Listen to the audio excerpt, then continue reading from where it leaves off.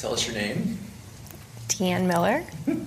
And how long have you been coming to Westridge?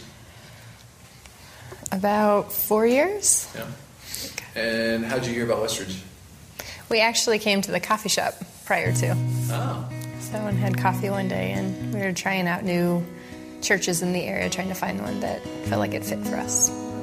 We loved it. So it was very relaxing, welcoming. We liked the music. It was fantastic, the lights, and we walked in and people were just very open and greeting to us. So we loved it. And once we came here, we actually never looked at any other churches. We just came back. Yeah, I believed in God and believed everything I was raised as far as heaven, hell, do good, sin type thing. But I don't feel like I ever had a strong relationship that if I was ever troubled that I leaned on God. I leaned on family and other friends and support. But it wasn't that I turned to faith or religion at all if I was upset or if there were struggles in my life. I think that every single one of us are walking down this journey we call life. And we all come at it from different places, different backgrounds, different choices that we've made that has impacted where we're at and how we're approaching this journey. But the one thing that I think that we all have in common is that we all know what it feels like to hurt, to experience pain. And, even this morning as I look around this room, I see many of you who have just recently gone through some loss, some of you who are struggling with disease and divorce and the loss of a home and all kinds of things that, loss of a loved one. And whatever it is for you, I think that we all kind of carry around this personal pain that's like unique to us. But when the storms of life hit, and they always hit, it's inevitable. Where do you turn? Where do you go? How do we find the faith and the strength that we need to go on? Well, today we are concluding a series that we've called Story. It's been an incredible series where we've looked at the true stories of people of Westridge, just like you, people who sit next to you in church, and those defining moments in their lives that changed everything. And this morning, it's the story of Deanne Miller. And Deanne will tell you in her own words how in just a moment, her entire life was turned upside down, and the struggle that she would have to face down for years to come. Today, we're going to look at her life, but I hope you answer the question, how does her story intersect with yours? On my 21st birthday, I got a phone call that my parents were missing and my brother was missing. And they had been flying. My dad had his private pilot's license, and he was flying a plane home from Colorado from spring break. And they left, and they never made it back. My sister, thankfully, was not with them at the time, so it's the two of us. But I was in college. I was a junior, and I got the phone call they were missing. And basically my whole life kind of collapsed at that point because I just felt like they had already died, that there wasn't really much hope. And unfortunately, we had no clue where the plane was at, and so it took about 3 weeks to find it. And so there's 3 weeks of candlelight ceremonies and vigils every night and a wonderful family, friend support, and community support back in Iowa, where I'm from. And then about 3 weeks into it, they found the plane, and my parents, my mom, my father, and then my brother, who was 14 at the time, had all passed away.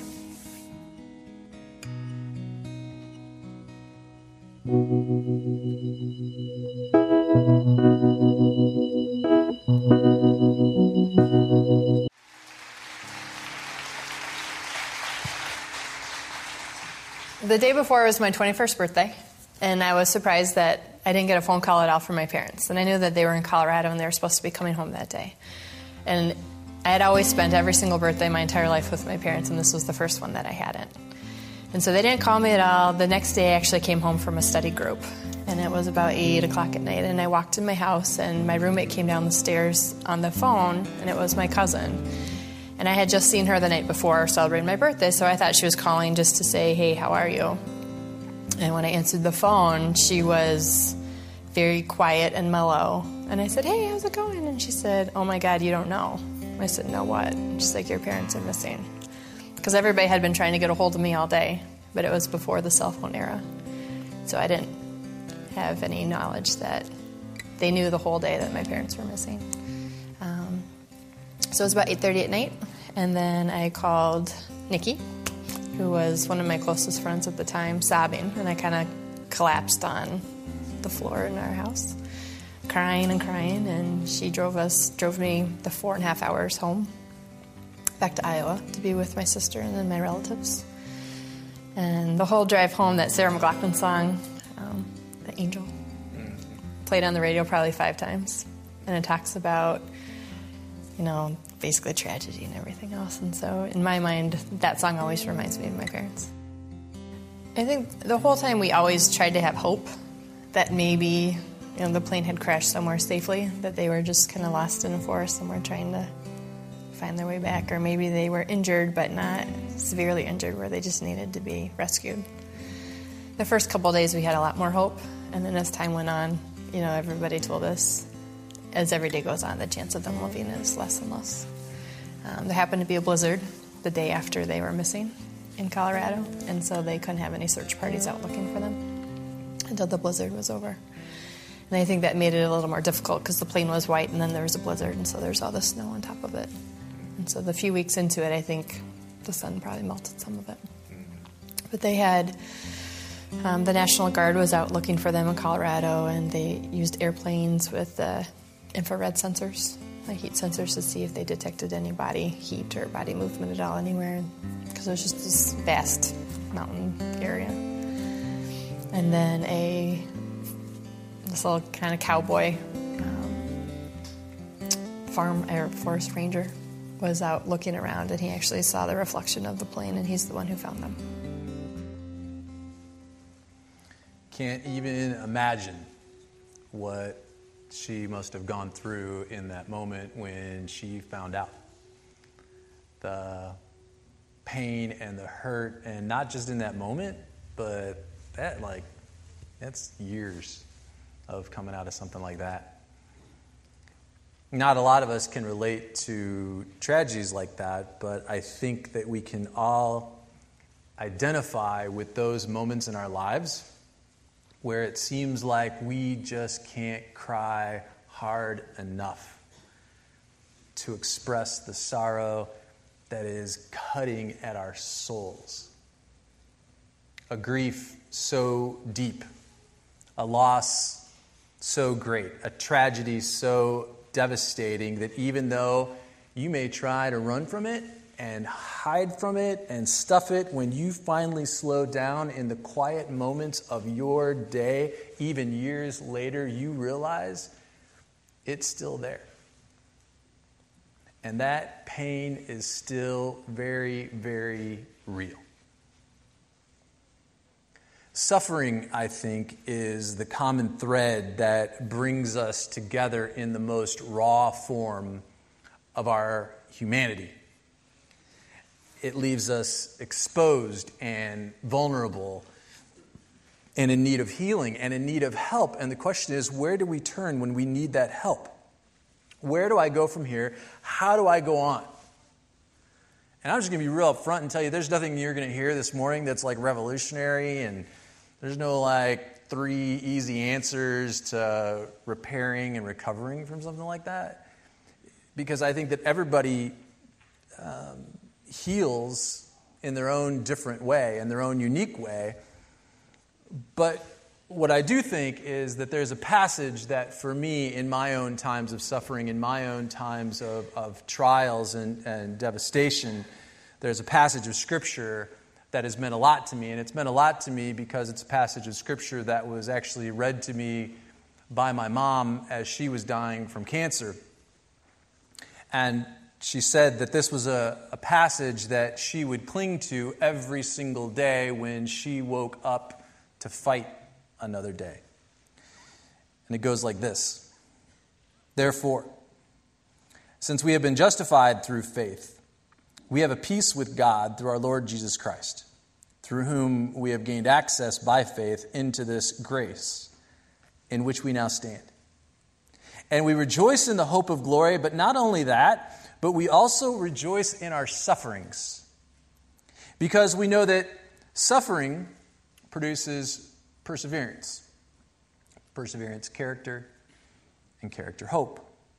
And hope does not disappoint, because God has poured out His love into our hearts by the Holy Spirit, whom He has given us. It's interesting because Paul talks about our sufferings. And he's talking about the fact that the suffering and the pain in our lives come in all shapes and sizes. It has the idea that my pain and my hurt that I've experienced in my life is different than yours. And that we all face things, but they're all so different, and yet many of them have the same common denominators, but it makes them unique to us, so that they are truly our sufferings. It's very personalized. It's the idea that my pain is customized just for me. Isn't that an odd concept? But what that means is that our pain and our brokenness makes us who we are. It makes us different, and therefore, it's there for us to embrace, not to ignore or to run from. And while my pain may be different from your pain, God offers a special grace and compassion to match every shade of sorrow. I think that everybody in this room could share some story that could rip your heart out about some pain or some hurt that you have experienced in your life, some deep sense of loss. But what that means is that every single one of us has a story about how our pain and how our brokenness changed our lives and made us who we are today, and it's become part of our DNA.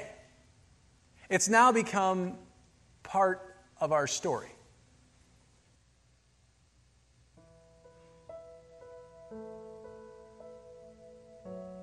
So after that time frame, my family that was all very Catholic kind of turned to God, and they were all praying, and everybody said, God does things for these reasons. And I could not justify that at all, because I couldn't find any reason why God would take away my parents and my brother at such a young age in my mind, no reason.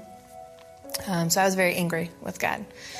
My sister that was, still living, she was 18 at the time. She was a senior in high school. So I came home that semester, and we stayed with her, and then she went to college, and I went back to college.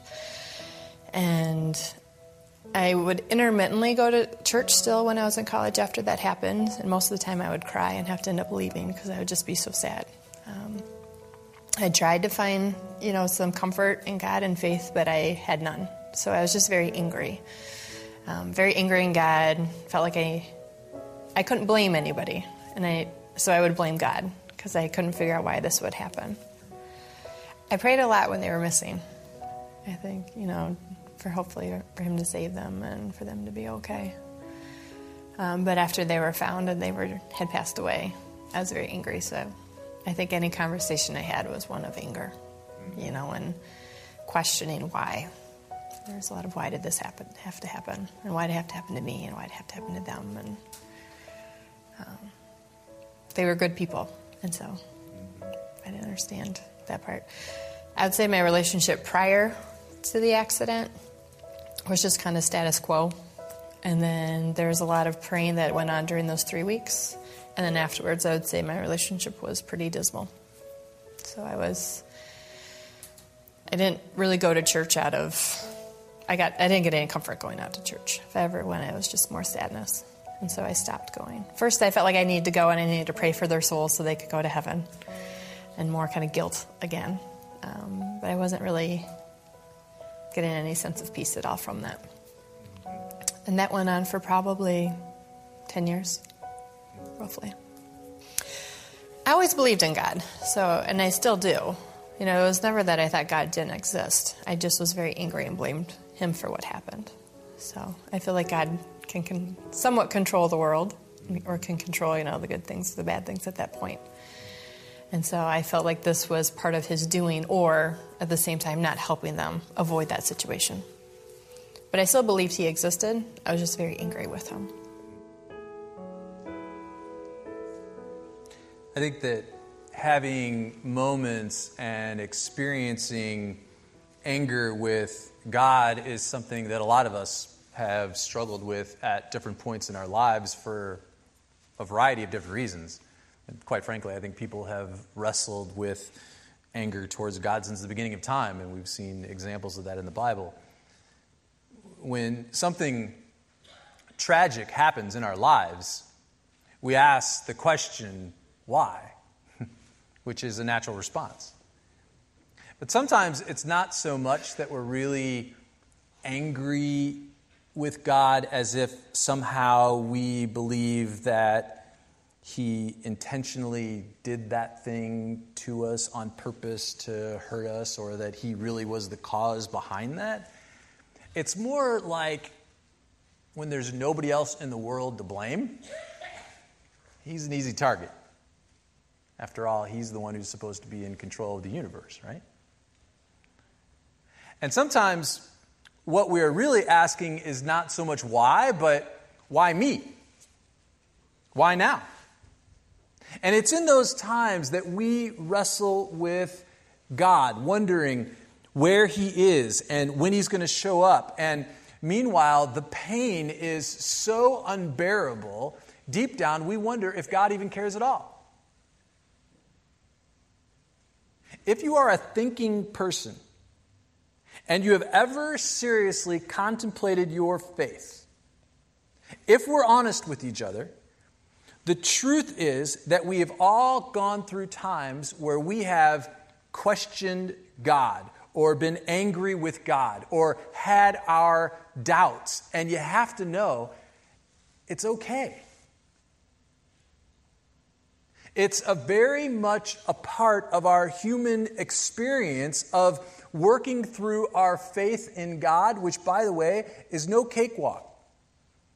I can't relate to people who say, faith is such an easy thing for me, because for me, it's a lot of work. And one of the greatest misconceptions, I think, among Christians is that to doubt God or to get angry with God is to sin because people question your faith. And that's just not true. The opposite of faith is unbelief. There is a big difference between unbelief and doubt. Unbelief is to willfully refuse to believe and to make a conscious decision to deny or to reject God, while doubt or anger is an emotion. And it's honest and it's authentic. It's no different. Your relationship with God is no different than any other relationship that you have, where there are times when you may get angry with your husband or your wife or your kids, but that doesn't mean you love them any less or that you're any less committed to them. It's just that you're honest about the way that you feel. So you can have a strong faith in God and love God and still have doubt or anger. You could still be a strong Christian without feeling like you have to have an answer for everything, or that every single issue in your life has to be totally ironed out and completely settled. Unfortunately, life is just a lot more messy than that. Struggling with God over the issues of life doesn't show a lack of faith. It is faith. It is a faith that is in the process of being built with your own two hands, where you're not relying on your parents' faith anymore. You're not relying on just what somebody says. It's a faith that you are building through the dirt and the sweat and the pain and the hurt of your life that you're experiencing. And the problem is that somehow we've been taught to believe that if we question God, look out, lightning bolts are going to start flying. So instead of dealing with those tough issues of faith in a healthy way, we stuff them and we're afraid to talk about them. We're afraid to bring them to the surface because we're going to be afraid to be judged by people in our own church. Do you think that God would rather have an honest relationship with you where you felt the freedom to come to Him and communicate your feelings and your questions and your concerns with honesty and candor? I do. I mean, that is the basis of an authentic relationship, and the Bible continues to tell us that God wants to have an authentic relationship with you.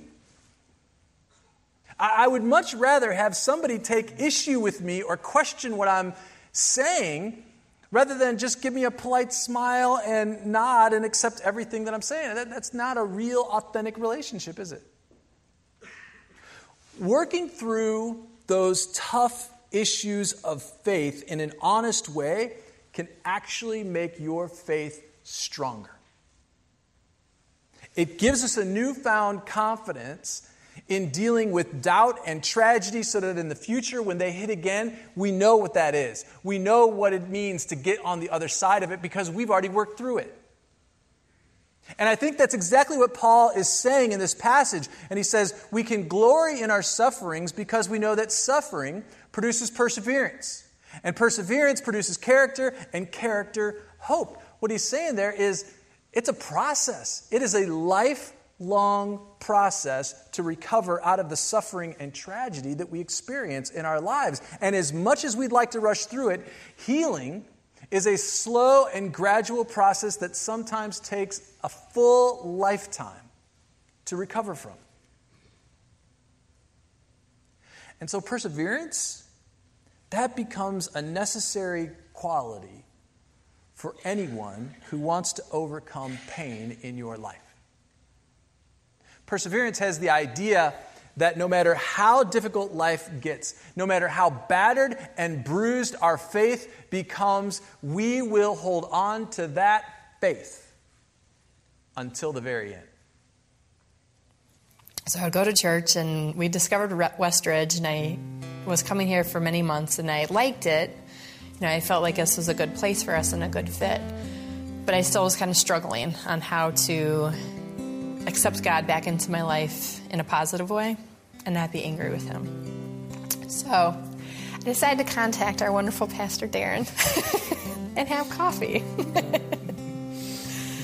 And then the day that we had coffee together, I asked, I told you what had happened and my struggles, and, we had a very nice conversation of kind of how to go forward, and that helped me come to a sense that it's okay to be upset with God, and it's okay, to be angry at times, but that you have to move forward at some point. And in my mind, I was holding all this anger in, and it wasn't doing me any good. I just had this sense of negativity, and I wanted to move beyond that. And, I needed to have a conversation with somebody who was not my family or not my spouse to kind of just be very open about it and non-judgmental. And so the conversation we had was helpful. I then wrote a letter to God after that basically, I voiced this was, 10 years into it. I wrote this letter that said, I was so angry with everything that happened, and why did you have to do this? And I miss my family, so dearly, and I wish they were around. And I never mailed the letter. I kind of carried it around in my wallet for a few years, and then finally, just writing the letter made me feel better. Like, it put everything I was carrying inside for so many years, it put it out on the paper. And I felt like I kind of was able to wash those feelings away. And then the anger and everything became less, and it started to drift, and coming here helped a lot. So the more I would be at church and the more positive feelings I would get with church and with God and my relationship with God, I felt like it started to grow to the point that I actually volunteered to be in the Kids Crossing, which was a huge, huge step for me. My first day there, it was comical because we're sitting around, I was in the 2-year-old room, and we were supposed to play this phone game and say how Jesus loves me and Jesus will always be with me. And I was like, oh man, this has to come out of my mouth now. And I had to be genuine about it. So, I did that and passed it around. And it was a big step for me to actually say those words. And I now have 2 children. And my daughter's almost 4. And we talk about God almost every night. We prayed together every night, which I never did growing up. We never prayed at night, just at school and church. And she has a relationship, I would say, somewhat with God and Jesus. She has a little cell phone she calls Jesus on. She talks about Easter and Jesus died for us. And it makes me feel good to have that.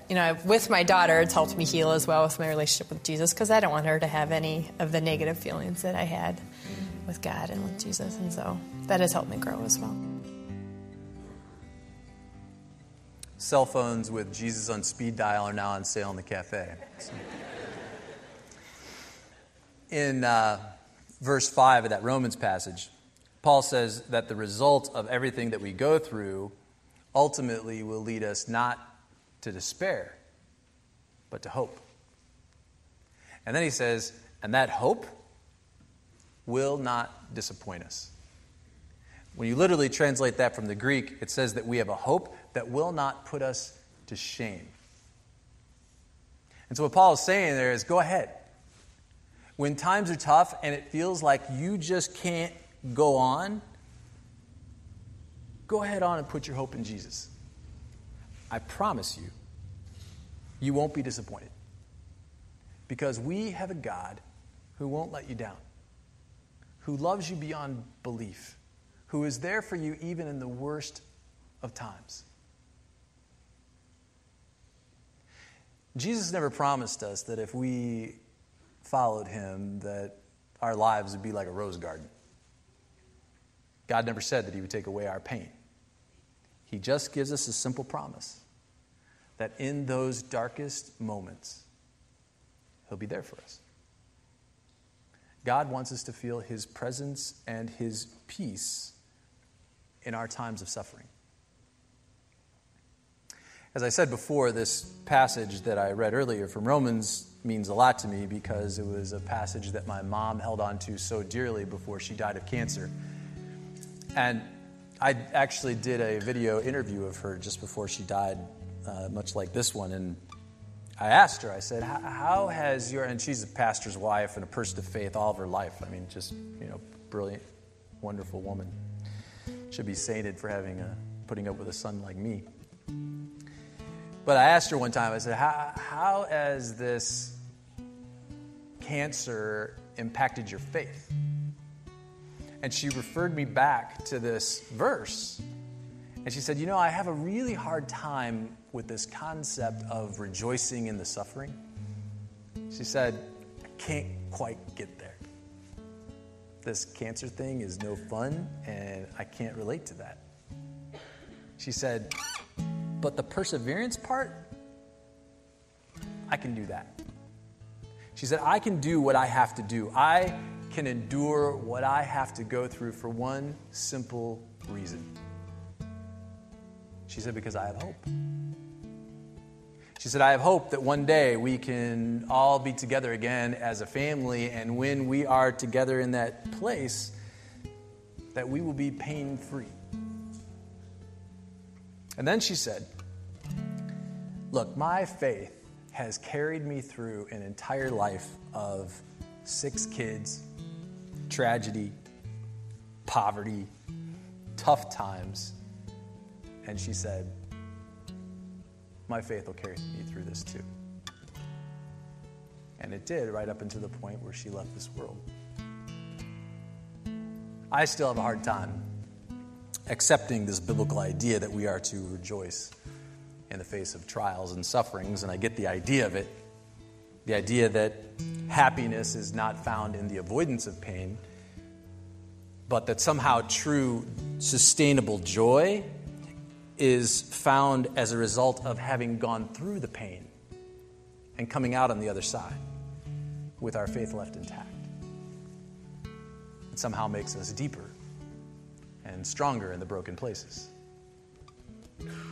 Ironically, it's when the storms of life hit, It's in those hard times that we finally recognize how weak we really are. It's in a time of pain that we finally get the fact that we're not as strong as we think we are. And as we're lying there on our backs, beat up and broken and bruised, we suddenly realize,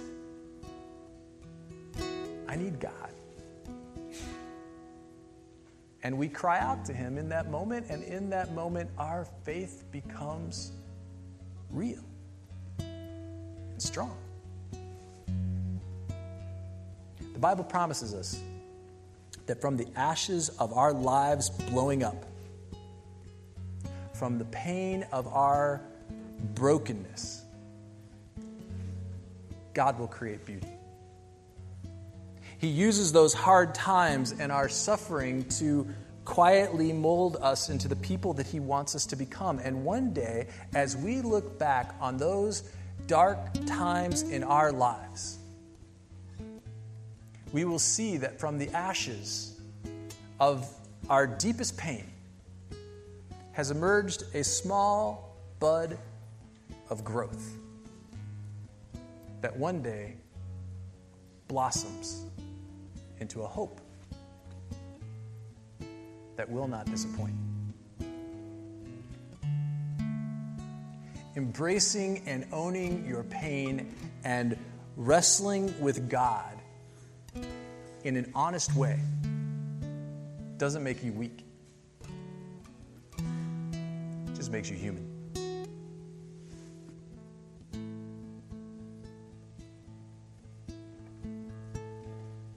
It's definitely better. I still think it's kind of a work in progress, but I've made huge strides from where I was even just a few years ago. And I feel like every day, I get a little bit closer to God, and coming to Westridge definitely has helped that. And when I say my prayers at night and when I actually have conversations with God, I feel like I make step forwards. I don't carry any of those anger feelings anymore, and I don't have any more feelings of why did this happen to me. I've kind of gotten to the point where I accept it, and I've moved forward. I don't think there's a reason why it happened. And I struggle going to funerals when everyone says, I'm so sorry, how are you doing? God did this, for a reason. I never say those when I go to funerals anymore. I just say that I'm sorry for the person who's passed away. But I definitely have moved forward in my relationship with God, and I feel like I'll continue to grow every day. I don't think there's ever going to be that perfect spot where I feel like I've exactly where I need to be.